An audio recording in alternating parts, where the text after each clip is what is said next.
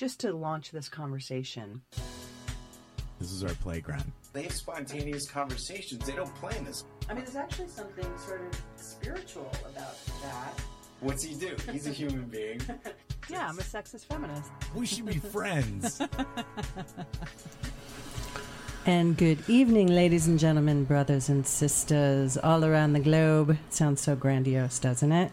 They are. They're listening from all around the world. You know, all of planet Earth. Yes. Hello. Yeah, good evening, everyone, and welcome to the latest edition of the Rob and Callie Show. I'm Callie Alpert here with my brother from another mother. I got to come up with something new. I know it's very redundant, but good evening, Robbie. Good evening. This is Rob K coming to you live from the talkradio.nyc studios on the Upper West Side of Manhattan.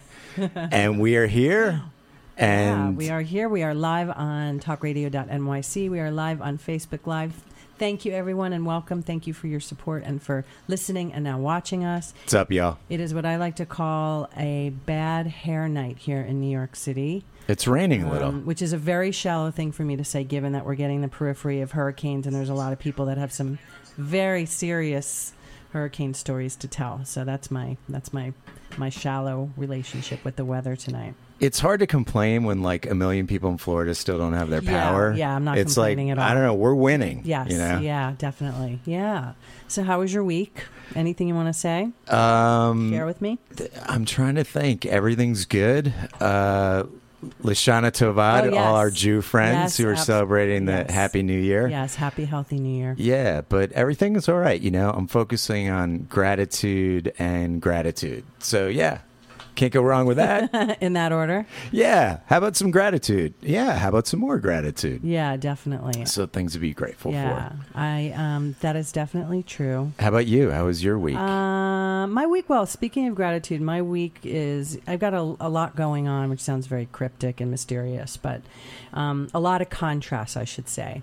So, you know, sometimes when the shit storms hit and life gets challenging, for me, lately it's been waking me up to all the more reason to have, you know, those joyous moments and to really kind of find the contrast and really make a point of making that a priority, right, just to keep everything balanced and to keep still on the inside. Mm-hmm. So I'm trying to prioritize the gratitude when I can. Absolutely, yeah.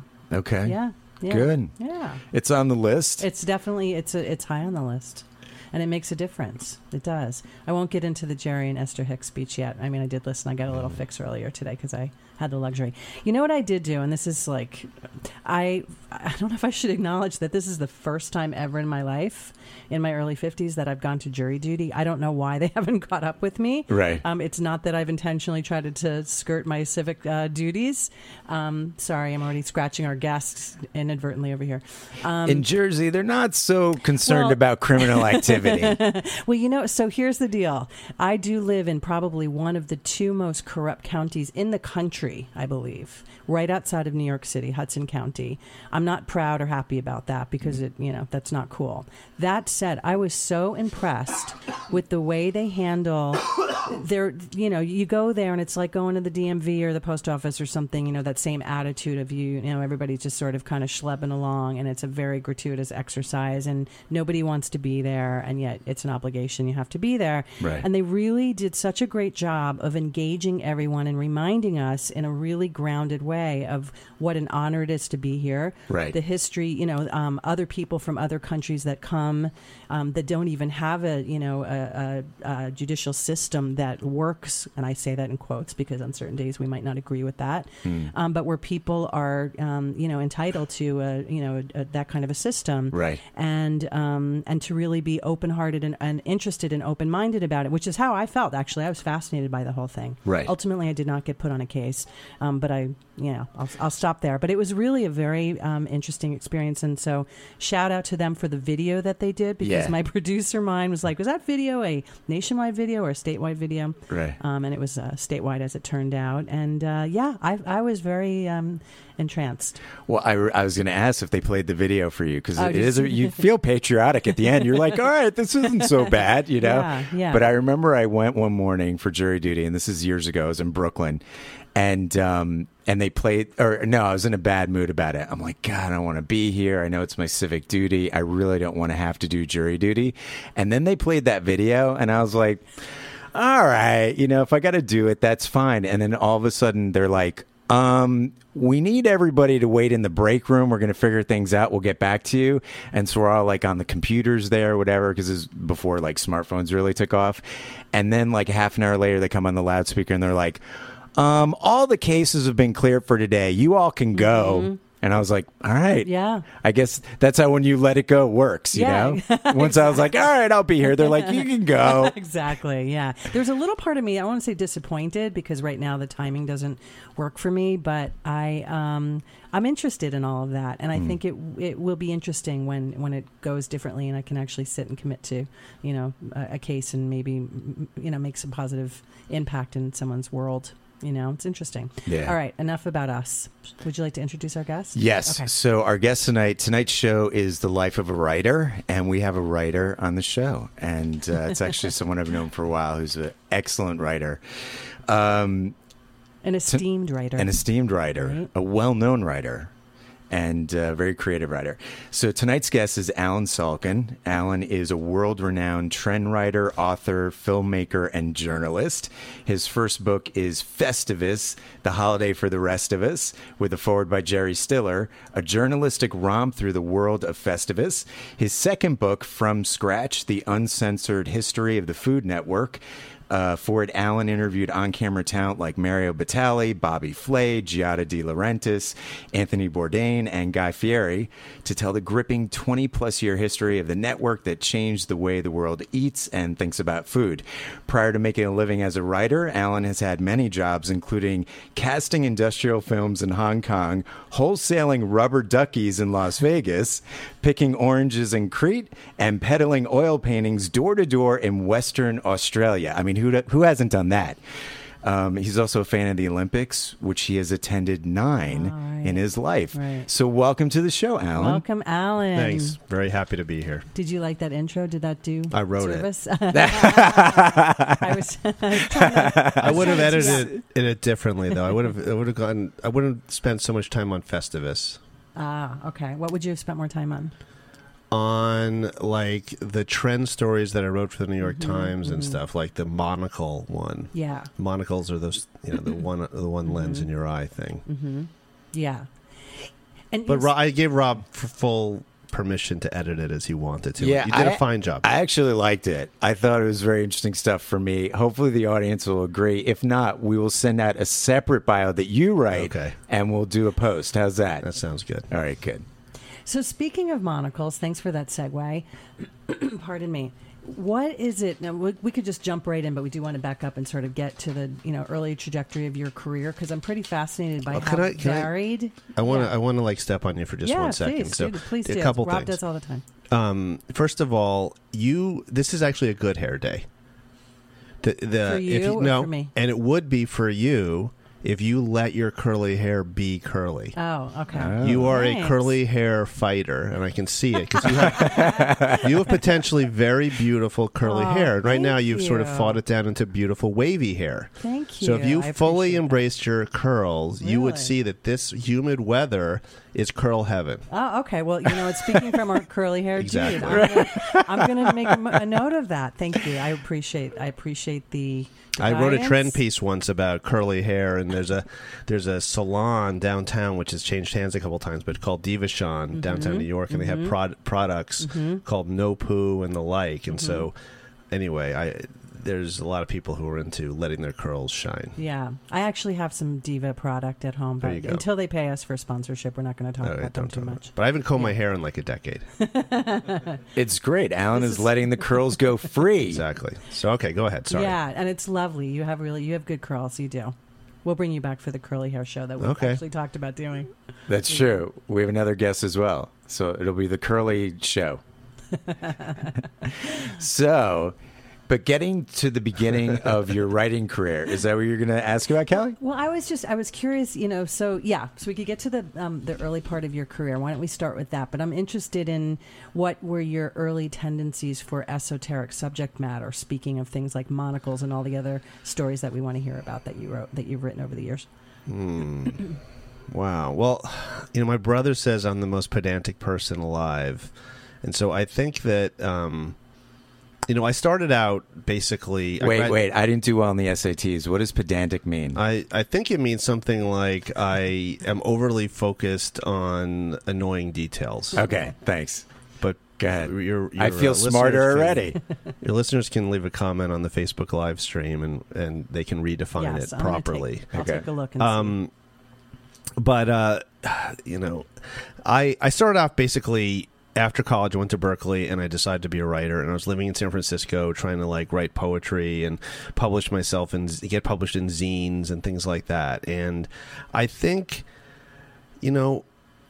I just tend to see, and I always have, that little things mean a lot. And you can find the whole meaning of the world in something really silly. And I guess... since a lot of my story ideas come to me while sitting in a large bathtub, it's mostly in New York City.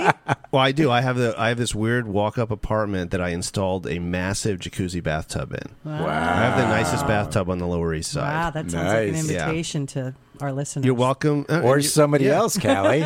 You're welcome to come. We'll talk. There have been 2 people, even 3, in there at times. Oh, let's just cut right to this the show is getting into it. Let's not bury any leads. Yeah, your writing's great. Anyway, so what about these parties in your tub?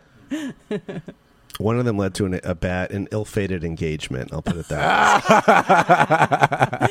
way. Okay, so we're going to have you back for part 2. Yeah. Well, were all 3 of you engaged? Was it going to be a polyamorous sort of household? Or No. did you favor one over the other? One was an ex-girlfriend who kind of manipulated the entire thing in order to hook me up with the new person. I think she wanted me out of her hair. Oh. Did anybody have curly hair? Yes. Wait, did anybody get curlier hair? Well, in the hot tub, in the jacuzzi bath, there's a lot of steam, and that will curl your hair. Wow. There you go. There's so much tie-in already. Here. There's so many am I allowed to say pubic hair on the show? You can say whatever you want. So some of the pubic hairs that emerged in the bathtub, isn't this disgusting? I don't like pubic hair, so anyway, moving on. Well, how do we get here? Wait, that ties right back into your early writing career, Curly right? hair, yes. Okay, I knew we would come back around to it. Exactly. So there you are, writing for a zine, talking about pubic hairs. Yeah, but Gawker, when it used to exist, I think they were trying to insult me when they called me the Seymour Hersh of the Sunday Style section. So, Seymour Hersh is a famous investigative reporter that, wrote about the My Lai massacre. And I think that's what I would do with the Times, especially. I would find these silly little things, and then I would go ridiculously deep on them and somehow show that, just because, for instance, the fact that women were ordering steaks more and more. There was something that friends of mine had noticed. So women were ordering steaks on dates in order to prove something to men, like I'm low, I'm a low maintenance kind of gal, and I can eat a steak. I'm not just gonna, be prissy and order a salad. And so you start to see a whole larger sociological, trend in just the fact that steak sales among women are up. Mm-hmm. But you didn't. Well, we actually will. When we come back from break, I'd like to hear more about that, because I'm curious as to when you set out to write. Were you setting out to be a writer? Were you setting out to be a sociologist? What was the how was it all born?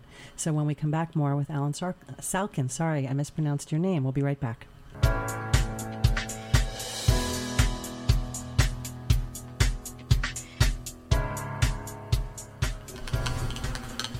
Hey everybody, welcome back to the Rob and Callie Show. Tonight our guest is writer extraordinaire Allen Salkin. Welcome everybody in the Facebook live stream. Really appreciate everybody watching. And Callie's going to give some shout outs. I'm going to give some Facebook live shout outs. I just want to say hello to Pamela, to Denise, to Eamon. Thank you guys for joining us. I adore you all, and we always appreciate your support. Yes. Welcome. Thank you, everybody, for watching. Thanks for listening to talkradio.nyc. So we're just getting into the beginning story of Allen's life. There he is with a pencil and a pad and wants to tell stories. Actually, let's first of all, you almost said Allen Salkin. So someday I'm going to get in a room with Allen Salkin and Allen Salkin, who writes for Silicon Valley, and we're all I'm the least famous of all the almost Allen Salkins out there. Anyway, wow. I think in some ways the real training to be a journalist and how that happened was that I would be at parties and I felt like I didn't belong and I wasn't right and I was too much of a freak and no girl would talk to me. So I would stand in the corner and I would take out a notebook and I would just start writing notes about how that none of the girls liked me, and I'd make observations about why everybody was a jerk in the room and how their clothing, reflected this lack of imagination. And I'd have How old were you, like 12? No, unfortunately, I was more like 22. And, and then, ultimately, I was living in Los Angeles. I'd been working for my father for a while, he imported baby toys and rubber duckies. Okay. So that's how I got the rubber ducky thing going. And I had to mention that, dude. I don't think I've ever met anyone who sold rubber duckies. Yeah, especially if you're going to get that gig, it's only through nepotism. Yes. Right. Those are very hard gigs to get. Son, you're going to follow me and follow the ducks. Exactly. And they were only the cheapest. These were like 99-cent store rubber duckies. These were not, So they came in by the container load from China. So, what the hell was I talking about? So I was working for him, and I was living in Los Angeles, and I took I wanted to take a writing class of some kind, and they had a Saturday news writing class that was at the right time of day, and worked into my schedule, and I ended up going to UCLA and just for this one class, and I wrote for the Sunday for the weekly Daily Bruin, which was the newspaper there, and my first story I covered a garlic festival. I got in for free. I got to meet the Garlic Queen, who had been in a bunch of Russ Meyer movies. And what did she look like? She was about 9 feet tall, blonde, and each one of her breasts was like the size of Peter Dinklage. It's an interesting configuration. She was an Amazon. She was an Amazon. And was she wearing garlic? Did she smell of garlic? She probably had a garlic garland of some kind. But no, listen, I guess if you'd oiled her up and, smeared garlic on her, she would, and put her on the grill, she would have been delicious. But but the truth was I got to go to the front of the line and I got to eat free stuff. And then my college girlfriend, who I'd broken up with years before and broken my heart, happened to be working at the hospital at UCLA and actually saw the story and was impressed. So up to that point, I'd published one short story and a zine, a bunch of little poems here and there. But basically, all of a sudden now I'm getting published, I'm getting free food, and it's impressing chicks. Mm-hmm. And that's kind of, I was like, this works. Mm-hmm. So, and when some men have their rock and roll fantasy about being a drummer or guitar player to get laid, you discovered that writing could be your lady magnet. If only I had known how to parlay it properly. I wish I could go back. Oh, that's youth.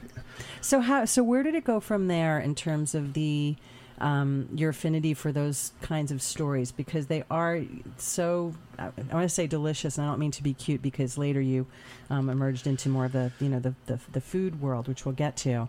But what were some of your other most outstanding stories that you enjoyed doing? Also, for the experience, right? Because you're dipping into people's lives or into certain cultures. You know what it is? I have a policy that I developed as early as I could and followed as much as I could, which was kind of two things. Number one, I would do stories that got me to a beach. I always would try to do stories that got me to the beach. And then I also tried to not write about the mafia, the Kennedys, or World War II. And by that, I also mean I just didn't. I went when I first started. I went to journalism school at NYU, and then eventually got a job at the New York Post, which some people may know by their crazy front pages and crazy headlines. But there's actually serious, journalism work that goes on there. And a lot of my early years, I was just following, plane crashes, and I did even interview Bill. My first question of the president was to Bill Clinton on Block Island, and I said the following: "Are you here for Barbra Streisand's wedding?" And he gave me a good answer about it, which was that no, but then he rambled on, and I got a great story out of it. Because they thought Barbra Streisand was getting married that weekend, so they sent me to stake him out. Oh, wow. He was just there because... He was there because he was on the way to Martha's Vineyard for one of their vacations, and no president had visited in years, and they could just touch the helicopter down. He had an ice cream cone and, waved to everybody. Pictures. Anyway, I have more Bill Clinton stories, but I'll leave it there. And... But I realized in covering all these stories, there's this big pack of press that goes around, and I was just more inspired by the kind of people who would make their own stories, who would go different places and zag when everyone else was zigging. And, I don't know. There's a lot of people who just sit around newspapers or used to, when there used to be people working there, who would just wait to be told what to do. Mm. And I didn't like that. I would just... literally, if I was looking for a story, I would leave the building. I had one editor who would say, there's no stories in here, they're all out there. And I would just walk in New York or wherever I was and then find a story. And so I hope that's an answer. I mean, I don't really know. It's just what interested me. And it's just sort of like everything kind of bothers me. I'm kind of got that Larry David kind of quality of I can make a mountain out of any molehill. Right. Which, by the way, it's so great that Curb Your Enthusiasm is back. I'm just so excited about that. Yeah. Right. So, so have you always found that you like to tell stories, or this was something new for you? I don't. I was kind of, I guess. It's hard for me to reclaim and understand what I was doing as a kid and what I really liked. I just literally came from my shrink's couch, before I was here, or actually went to a ski event, PR event, and then I came here. But same thing, ski basically. Event, and well, in some ways, it is it's because therapeutic. Skiing is very therapeutic. Right. But skiing was a thing that I loved as a kid for real, and I knew I loved it. And it's was I a shy kid, or was I just sort of confused and beaten down by a bunch of things, and so I was shy, and that's why I was standing there writing stories in the notebook. But I don't know. I've found that now I've been taking an acting class in LA, and I've done some improv, and I love being on stage in front of people, and maybe that's the real me, or maybe that was just the me that eventually grew. Right. And so I didn't intend to be a journalist. I thought I was going to write stories and novels and maybe movies, and in a way I'm still working on that career. It's I still have hopefully another 20 or 30 years of productivity to go. At least. Yeah, definitely. You're a young man. You never know, and it's gonna, right? It could be many, many decades from now. Harry Dean Stanton had his best roles in his 50s. Yeah. Well, and you think about all the others that, what now I'm thinking quickly. Frank McCourt. Well, no, but I'm also thinking of Colonel Sanders in his 80s, and Tony Randall having babies. Now, there's a guy who got laid a lot, Colonel Sanders. Colonel Sanders, he's kind of hot. He did, absolutely. Not really, not to me. Well, I was gonna. No, I just totally as much fried chicken as you want. Yeah, I don't know that's not exactly. That's not the first thing on my list. What a dreamboat! An aphrodisiac, fried chicken. But going back to the idea, because we share this, we kind of had our quick email exchange when we knew you were coming on the show, and my medium has always been television and video, but I also have had the great pleasure of dipping into so many subcultures and lives and experiences where it's fast and hard because they're short-lived, depending on what your outlet is, and but they're powerful. And like you said so aptly in an email, often it's the only time this particular person's going to have a public voice to share their story and be heard.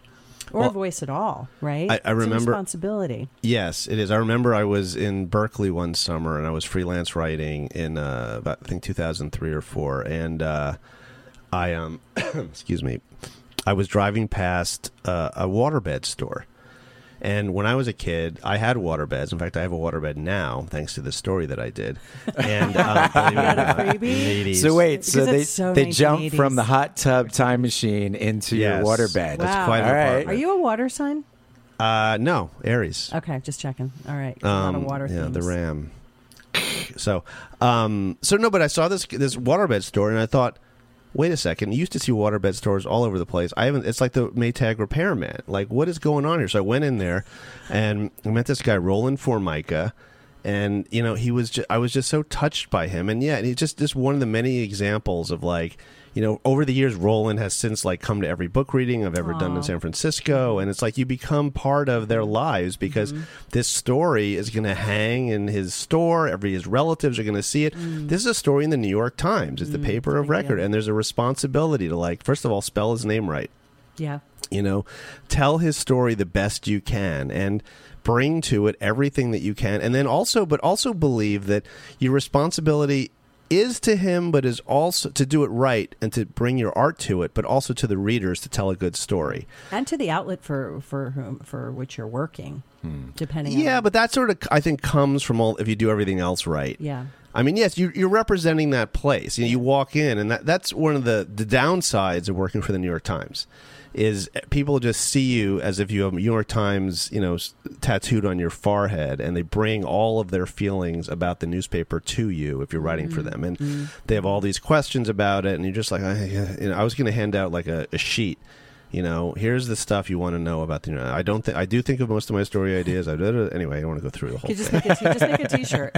Yeah, and that way then people would think you're a jerk, and you don't. So there's that. There's and there's also, just in the larger sense, you're a journalist, and especially now with some people thinking that all journalists are making everything up. There's this. Sometimes you have to slowly say, I'm not making everything up. I'm very interested in everything that's true here, and if you want it to be right, you have to talk to me. Right. So there's all that is in play. What do you think about this whole idea about fake news? Just the term. I think, obviously I don't like it, but just to give it its due for a second, you watch all these magazines dying, and you see that, for instance, Rolling Stone is, up for sale right now, and a lot of those. And I hate to say. By the way, when I was a kid, I waited every week for that Rolling Stone magazine. I mean, it's incredible to even think about them going out of business. It is, and hopefully they're not going out of business. They're just young winners selling it, right? Yeah. But I think Rolling Stone was always pretty good, and because it wasn't what a lot of these other magazines were. Esquire in the 60s was a great magazine, but then towards the time when I was reading in the 80s and then in the 90s when I was trying to start writing for these places, and I think it's gotten better again because because there's no money left in it, in a way, they can almost sort of just focus on being good. And I just think, a lot of those magazines, you would open them up, they would open to the watch ad. They reeked of cologne and perfume. Gosh, remember those perfume samples? Yeah, but you couldn't almost even couldn't open the damn thing to where the stories were, and then the stories. Oh, isn't this funny? There's a story about luxury watches that I can't afford, and 10 pages later, because they had to separate it, there's 10 ads for luxury watches. And so I think there is a sense that sometimes the media is not holding up its responsibility to the people for whom it's supposed to represent. They say you're supposed to afflict the comfortable and comfort the afflicted. Sounds like a metaphor for or analogous to the government. Yeah. But I digress. That's right. So we're going to go to break. When we come back, we'll get into Festivus. We'll get into the Food Network. We'll be talking all about that. Thank you, everybody, for watching and listening. We will be right back.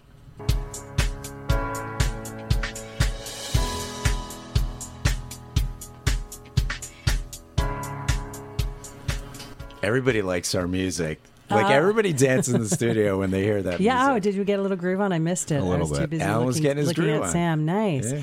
Welcome back, everybody, to the Rob and Callie Show here on talkradio.nyc and streaming live on Facebook Live.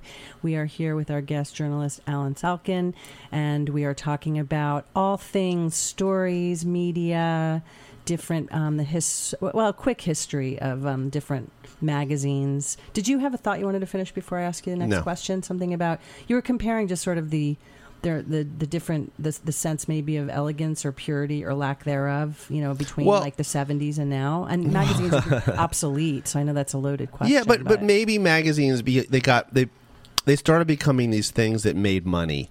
And, just like when music changed from, being about people trying to express themselves and trying to do the thing itself as well as possible into this business. Yeah. The sort of integrity may have gotten lost in some pub. And so I can see, excuse me, I used to, I used to be really annoyed by this sort of certain attitude in certain publications of, well, we know everything and you don't know anything. And I think if you see the way some people are ready to hate the media, they probably still have this sense of like, they're not getting it. The media's not getting it. And unfortunately, in a time when there's cutbacks in the business, it's harder to send reporters out to find more stories. But I'll wrap up the thought by just by saying I've noticed, because I've applied for a fellowship to go spend a month at the McDowell Colony, that there really are a lot of new sources of funding to support journalists in doing things so that they don't have to be necessarily affiliated with a major news organization. There are opportunities out there, and people understand that this is important. Yeah. Alan, what's the McDowell Colony? Thank you. Well, it's like Yaddo, if you heard of that. There's basically, it's a place up in the Northeast somewhere. I think it's either in New Hampshire or Vermont. I'm going to go with New Hampshire. And they give you basically a place to live and take care of everything and cut out all your distractions. They bring you a little lunch every day. So, and it's for artists and all kinds of different mediums, including writers. So a lot of books that you may love and writers you may love go up there and, are able to step out of a world in which it's, can be very difficult to do something as slow as writing a book. Just the idea of tuning out, and I do have a good amount of artists and writer friends that have enjoyed a lot of great fellowships around the country. So there's such a value. I think there's a value for all human beings in doing that. And in fact, even today, I had a moment, a jury duty of all things, where I noticed you're not allowed to have phones in the courtroom. And it was really quiet, and nobody was looking down at their hands. Like everyone was present with one person, the judge, speaking to them. I'm going to give a pitch for by far the best productivity tool that anybody can have as a writer. Which is what? It's called Freedom. It's called Mac Freedom sometimes. It's a little program. It costs almost nothing. You put it on your computer and you say to it, I would like 10 minutes with no internet. And you just push, you push return and it cuts off your internet. And you think it's not going to matter. Oh, I'll just have the strength to not check my email. As soon as that thing goes on, you start writing. It's magic. It makes me a little sad that we really need that, but it's interesting. It's an interesting concept. Yeah, well, it's like one of the things that I'm going to start saying on the show is put the phones down, people. Right, I want to end but the show with that a little bit. Because please leave as many Exactly. comments as you When can. we're Right, done at with the end of the show, right. And then after Noreen's show. That's right. After, But also, you remind me about the value of having an actual newspaper in my hand or magazine in my hand. I still like that. Reading online is great, but I like getting a newspaper and looking through it. The Sunday Times is so great to look through in my hand with the paper. Yeah. Yeah. Overrated. Maybe. It's a ritual. I mean, listen, that's it. I'm getting the Wall Street Journal delivered these days, and I'm really enjoying it. There is a way of a luxury to it, and there's a way of it that spreads out on the table in the kitchen that's very pleasant. The smell, the feel, it's like an old, like a book. Yeah. So I wanted to circle back to something because we like to, as much as we can, use our guests and their stories as a way to find some, for people that aren't writers and aren't journalists and might not have a piece ever published in the New York Times, but there's always some sense of universality that we try to find. And one of the themes that I thought you brought up earlier, is the idea of curiosity, and sort of approaching the world with beginner's mind it's beginner's mind is the expression, right? I think an old boss of mine used to say that about me when I first started working with him. I didn't know that was an expression. I didn't know I was doing that, but it's kind of the way you talked about earlier, how you launched into stories or how you'd go out into the world and just sort of live and be and keep your eyes open and your heart open, and things would show up as opposed to things coming to you. And I think there's some sort of an interesting theme here just that's applicable to to all our listeners. Mm-hmm. What do you guys think? That is curiosity a lost art form? One thing I always think about is that because I've been doing this so long, I know how to ask questions. And I compare myself to like a boxer. If a boxer gets in a fight in a bar or something, his fists are considered deadly weapons. So he can't really get in a fight. And I find sometimes that if I'm in conversations with people, I can get deep so fast, that it's almost like people don't even know what's going on. And it's almost it's almost unfair. I can like crack people. I'm not trying to brag about it. It's almost not a good thing. But in answer to your question, I think, it's about, trying to understand that most likely people, every single person you meet has a story in them. And if you ask the right questions and you don't just dismiss them. It's hard for me still because as a reporter, I'm basically looking for somebody to be something I need, or I have an idea of what I want, and so I'm sometimes pushing people into the categories. But I have learned, in real life, try to look people in the eye, think about that this is a person, and ask a few questions, and it's so true that like. Some of these basic things like, do you have brothers and sisters? Where are you from? I'm saying them because they're so annoying sometimes, but they do. Do you love your dog? What kind of dog do you have? And eventually you're going to get somewhere. Mm-hmm. So, Alan, you're not a small talk kind of guy then. I just get this feeling like you just don't want to do small talk. You want to get right into it. Yeah. I mean, unfortunately, what I usually want to know is like, please tell me about the complete crisis that is your romantic life. Who in your family is the worst addict? What's the worst story you can possibly tell me about your existence? And I love that stuff. Yeah. I feed on it. We'll talk about that during the break. And then after the show. I'm sure that'll carry over. Well, Rob knows me well enough, very well, number one, and he knows like how deeply this all resonates with me. Like I could do this with you for 3 days. This topic, because I'm very similar like that. And also when you have a journalist or a producer, when you're doing it professionally, and who knows what comes first, the chicken or the egg? For me, I think curiosity came first based on all kinds of, deep stuff about the way just how I was formed as a kid that I could bore you with on another time. Yeah. And then from that, you sort of step into your career. But then there is the other side of you that's always, you're working, you're on the clock, you're spending someone's money, and it does have to be done efficiently. And it's always an interesting balance to stay out of your ego and be, for me, a human being first, well before I'm a producer. I've always said that. And be really present for them. But getting back to sort of, people at large, outside of specific industries, I still find that curiosity and real presence is a lost art form. And that most people are not looking each other in the eye, are not genuinely curious, because they're more interested in what they have to contribute or spitting out whatever it is that they want to throw into the conversation. And I'm generalizing, certainly. But this is a real sensitive topic for me, so maybe my selective attention is that I tend to notice that more than I should, and I struggle because I always want to get right into the meat. I think it's important to remember that, like, before we had cell phones and stuff to read all the time, there was a lot of boring downtime that was totally wasted.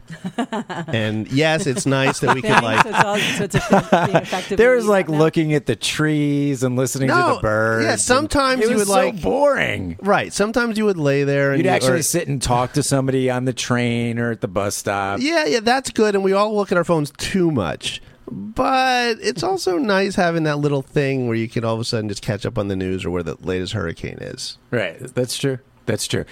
I want to talk about the value of asking questions because I'm not the kind of guy who is looking to be impressed at all. But one of the things that really impresses me is when someone asks me a good question. If I'm on a date with a girl and she asks a really good question, I am so much more attracted to her because I love that level of interest from one human being to another. And I remember, Callie, when you and I first met, and still, even as friends, and I have other friends, I'll be talking to them on the phone, and I'll say, that's a really good question. I just love good questions. So I'm looking at you, and you're, for a guy who's, how old are you? If you don't want to say, you don't have to. But you are kind of like me, and like you haven't really lost your hair. Dude, I am so winning, okay? Right, so this is my question to you. I'm just looking at you, and that's the first question, like, did you as a kid, like, were you worried? Like, when did you start worrying you were going to lose your hair? And at what point did you realize, hey, I'm doing okay here? I don't think I ever really worried about it. I don't know. It's like once I remember a hairstylist told me that you get your grandfather's hair on your mother's side. And so he had his hair. So I was like, all right, I guess I'm set. So but now you must go through your day looking at guys. And you're like, I'm doing better than him, Yeah, but it's like, there are girls that love bald guys. So I think it depends on the person, Is that even true? It is I've heard that it is. Yes, I've heard. Callie's not going to speak from personal experience. She read this somewhere in a zine. You know what? I'm an equal. I try to be an equal opportunity lover. Listen, girl. there's but a lot of preference for hair. I do like hair. There's a lot of chicks who like Tom Colicchio, and I hate using the word chick so much. He's I apologize. He's sexy. Telly Savalas, for those of you who remember. Well, yeah, lollipops. A little bit before. So we got a couple minutes before we go to break. I want to ask you, because I've been a writer most of my life, copywriting, and I've written some personal stuff, creative projects. And one of the things I'm always amazed by is when I feel like something came through me, like it was just channeled through me. Paul McCartney talks about Let It Be came to him in a dream, and he woke up and he wrote it. So have you ever found that with yourself, that you just got in touch with a part of yourself and you're like, I don't even know where that came from? Oh, it's almost all channeling. I don't even speak about. I mean, it's just it. You know, when you're under deadline, you're at a newspaper. There's pressure, so you have to channel at that time. But and it's, hopefully it'll always keep coming. I don't know, but absolutely, it's something mystical. You're putting, you're tapping into some big thing out there, and maybe that's the secret to being a writer, and that's the secret that anybody can get into. It's like, yeah, I think, I see people like Bob Dylan or people like Paul McCartney and even more modern names I could bring up. And, I feel some affinity because I've given myself time maybe, or maybe I have more an ability to hear what the music of the cosmos. I don't know, but it's out there for anybody to tap into. Cool. Awesome answer. And it was a great question, by the way. It was. I'm impressed with myself. You should be. Anyway, we're going to go to break. When we come back, I do want to talk about some of your books, and we'll get into some takeaways. We will be right back.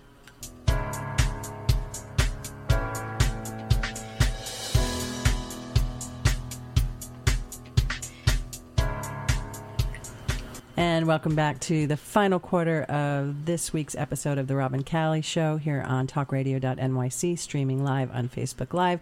We are here with our guest, very interesting and esteemed journalist, Allen Salkin. And during the commercial break, we learned that he, as much as he favors his hair on his head, that in other ways... We should just change the title. This is the hair bald. episode. Okay. Yeah. We were going to I'm hairless almost everywhere except on my head. That's what Okay. I said. And my thing that I've been saying since I was a kid is because people are always like, do you shave your legs?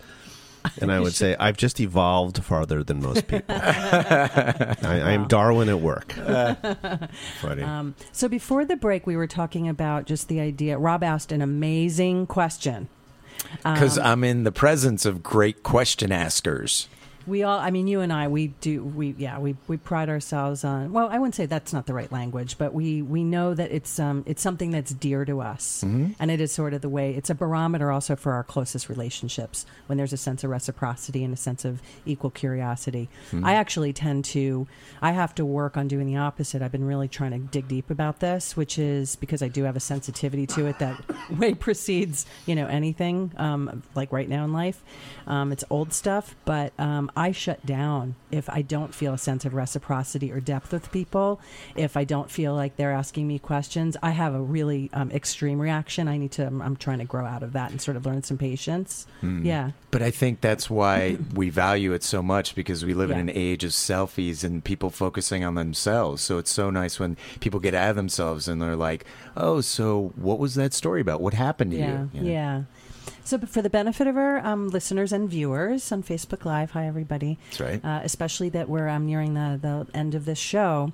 In the name of some takeaways, one of the other things that maybe sparked for me that might be interesting for us to talk about is for people that are not, that are maybe are writers on the inside, just the art form of writing and the fact that it can be a meditative experience. You talked about writing coming through you guys, and words sort of finding their way through you. And that happens with often the most purest forms of art for people. But, Alan, do you think that there's benefits to people writing that would consider themselves to be, quote unquote, non-writers? Well, I mean, first of all, remember I said most of my best story ideas come to me in the bathtub. Yeah. And that's because I do, I don't bring my cell phone with me because I'm too cheap to risk it. And, I don't really have music in there. And I just lay there and I'm relaxed and stuff comes in. And as far as the people have benefit to writing, I don't know. I mean, I know it's like, it'd be wonderful if I said they did. I had no choice. You know, I just started doing it because I was frustrated. I had stuff to say. I just started filling up notebooks. And in a way, I just chose this career because it was what I was doing anyway. Mm-hmm. I don't know. I mean, I started blogging very early, you know, when blogs were, you know, a thing when they started. And I did it because I was tired of being mediated by editors. You know, I felt like, you know, my stuff kept getting cut and changed in ways I didn't like. And it was wonderful to have, for me, this sense of voice on the internet. And then I got hired by the New York Times, and all of a sudden, you know, some of the stuff that I'd blogged about, they got mad about. Well, why are you in this war with this local diner? You know, well, the diner sucked. You know, and it was funny and I was and they forgot my home fries. Well, yeah, but no, it was on the Lower East Side back before there were a lot of diners or restaurants down there, and I was so desperate for like a place where you could go like interview people or meet in the middle of the day, and you know, you go there and they literally couldn't make French fries. It was like, you know, like raw potatoes with ketchup in the middle of it. It was ridiculous. It wasn't a greasy spoon, right? And there was no Yelp, and there was nothing else, and so I was the only person who'd ever written anything about this restaurant. So when people started, you know, Alta Vista-ing to search, you know, my thing came up. And so then I got in this whole email war with this guy. Anyway, so I don't know how I got off on that. But I started writing, and it's taken me interesting places. And so I don't know if it's right for everybody else. I mean, you know, maybe, and I've made a lot, you know, some videos, and I, you know, did video interviews on AOL of famous chefs for a while when AOL was a thing. And so I don't know. I'm somebody who just has to express themselves. I don't know if that's true for everybody on Earth. Mm-hmm. I think it's great, though, that you remind everybody about, excuse me, just the power of empowerment.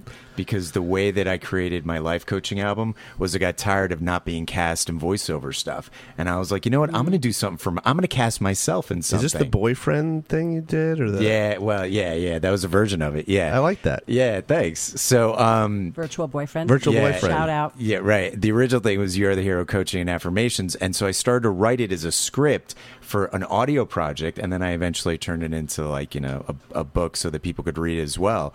But I remember doing that because I wanted to empower myself to give myself work and express myself. Yeah, well, it comes right. The greatest art often, or even motivation, comes from the bottoming out, or, you know, just the pain of not, you know, of inertia or things not going well. And the more successful, in a way, like because right now I could just keep pitching stories and doing stuff. The less, in a way, you can get this is what I'm sort of dealing with now, is like, how do I do things that still feel fresh and authentic, and I'm not just sort of like, well, my ego gets stroked when I have another byline, and then it's like I've had enough bylines. It's fun, and I still need to earn a living, but you know, there's other things other new ways of expressing myself that I'm trying to get. Mm-hmm. Should we talk a little bit? We haven't had an opportunity really to talk about your foodieism and your books. Okay. Which I'm fascinated by, your relationship with the Food Network, your knowledge of their history. Tell us a little bit about that. Well, basically, where to start? Long story short on that, I was working at the New York Times, and I got a call from somebody who was telling me I needed to write a story about this guy who ran a food festival down in Miami, and that I should write an article about him. This was like spring break for chefs. And I asked the most important question you could about this food festival down in Miami, if you live in New York, which is what? Do I get free food? When is it? February. I'm extremely interested.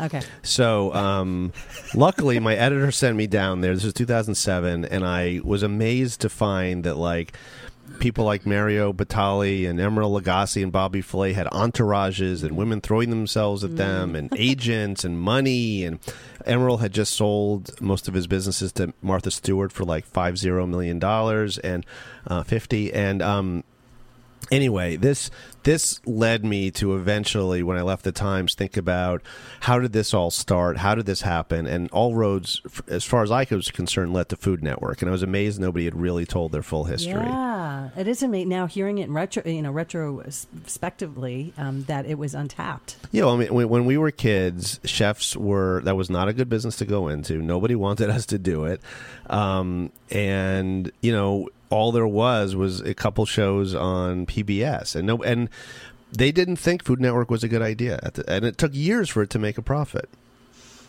To what? I could go on about this. I have an hour shtick on this, so You want to get? You better just ask me what you want to know. Well, I'm wondering too if it was, not to get too in the weeds of this, but I mean the trend. Why do you think that trend started evolving and these guys became rock stars? Because I feel like I noticed that happening even with the home improvement shows after 9/11 when people started nesting more. I don't know if you make that. Well, 9/11. Yes, 9/11 was an important moment for Right. Food Network because you got Rachel Ray and excuse me, and she started kind of showing this simple way back into the kitchen. But I think going back. Talking about rock stars, I mean, first of all, there's a guy named Shep Gordon who was Alice Cooper's road manager, and there's a great documentary about him called Supermensch, which you can see on Netflix, made by Mike Myers. And Shep literally invented the idea that chefs could be rock stars, and there's a fascinating way that he made this marriage. Okay, this does sound familiar.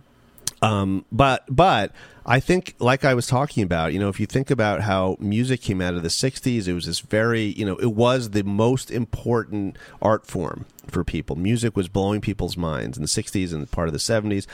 And then, come the 80s, it kind of died down a bit. But music, rock and roll music, started as blues music. It is a great American art form in the Delta. And it took changes in technology like the electric guitar, television, and radio for it to become this dominant force that it did, and increasing, fidelity and everything else. So if you look at food was this art form that was sort of not paid attention to in America very much, but starting in really the 70s at Chez Panisse, the famous restaurant in Berkeley, and Alice then Waters. in the 80s, right, with Wolfgang Puck, and the celebrity chef thing was supposed to only be an 80s thing. They thought there was stories written in like 91. Well, the celebrity chefs thing is over.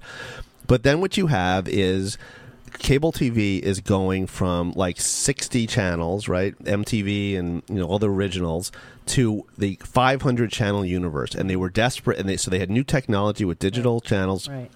And they were desperate for content.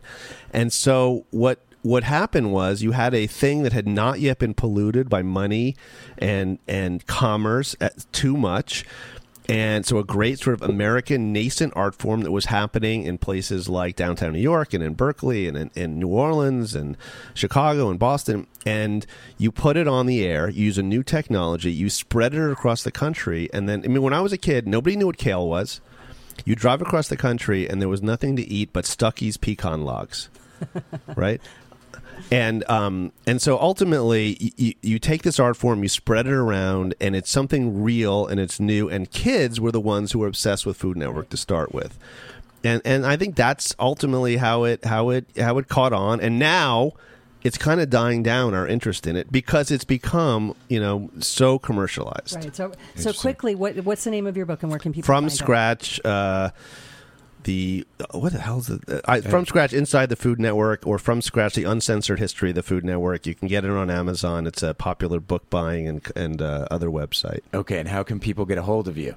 AllenSalkin.com, which is spelled Allen, S like Sam, Alkin. Allen. I asked my mom why she spelled it that way, and she said, because that's how you spell Allen. So great. So thank you so much for being a guest. An today. honor Thank to you, be here. Alan. Yeah, It's so really fun to appreciate listen it. to Great you. stories. Thank you so much. I know. I feel like we could do another few hours with you. Quickly, I want to just digress. I want to do a quick shout out.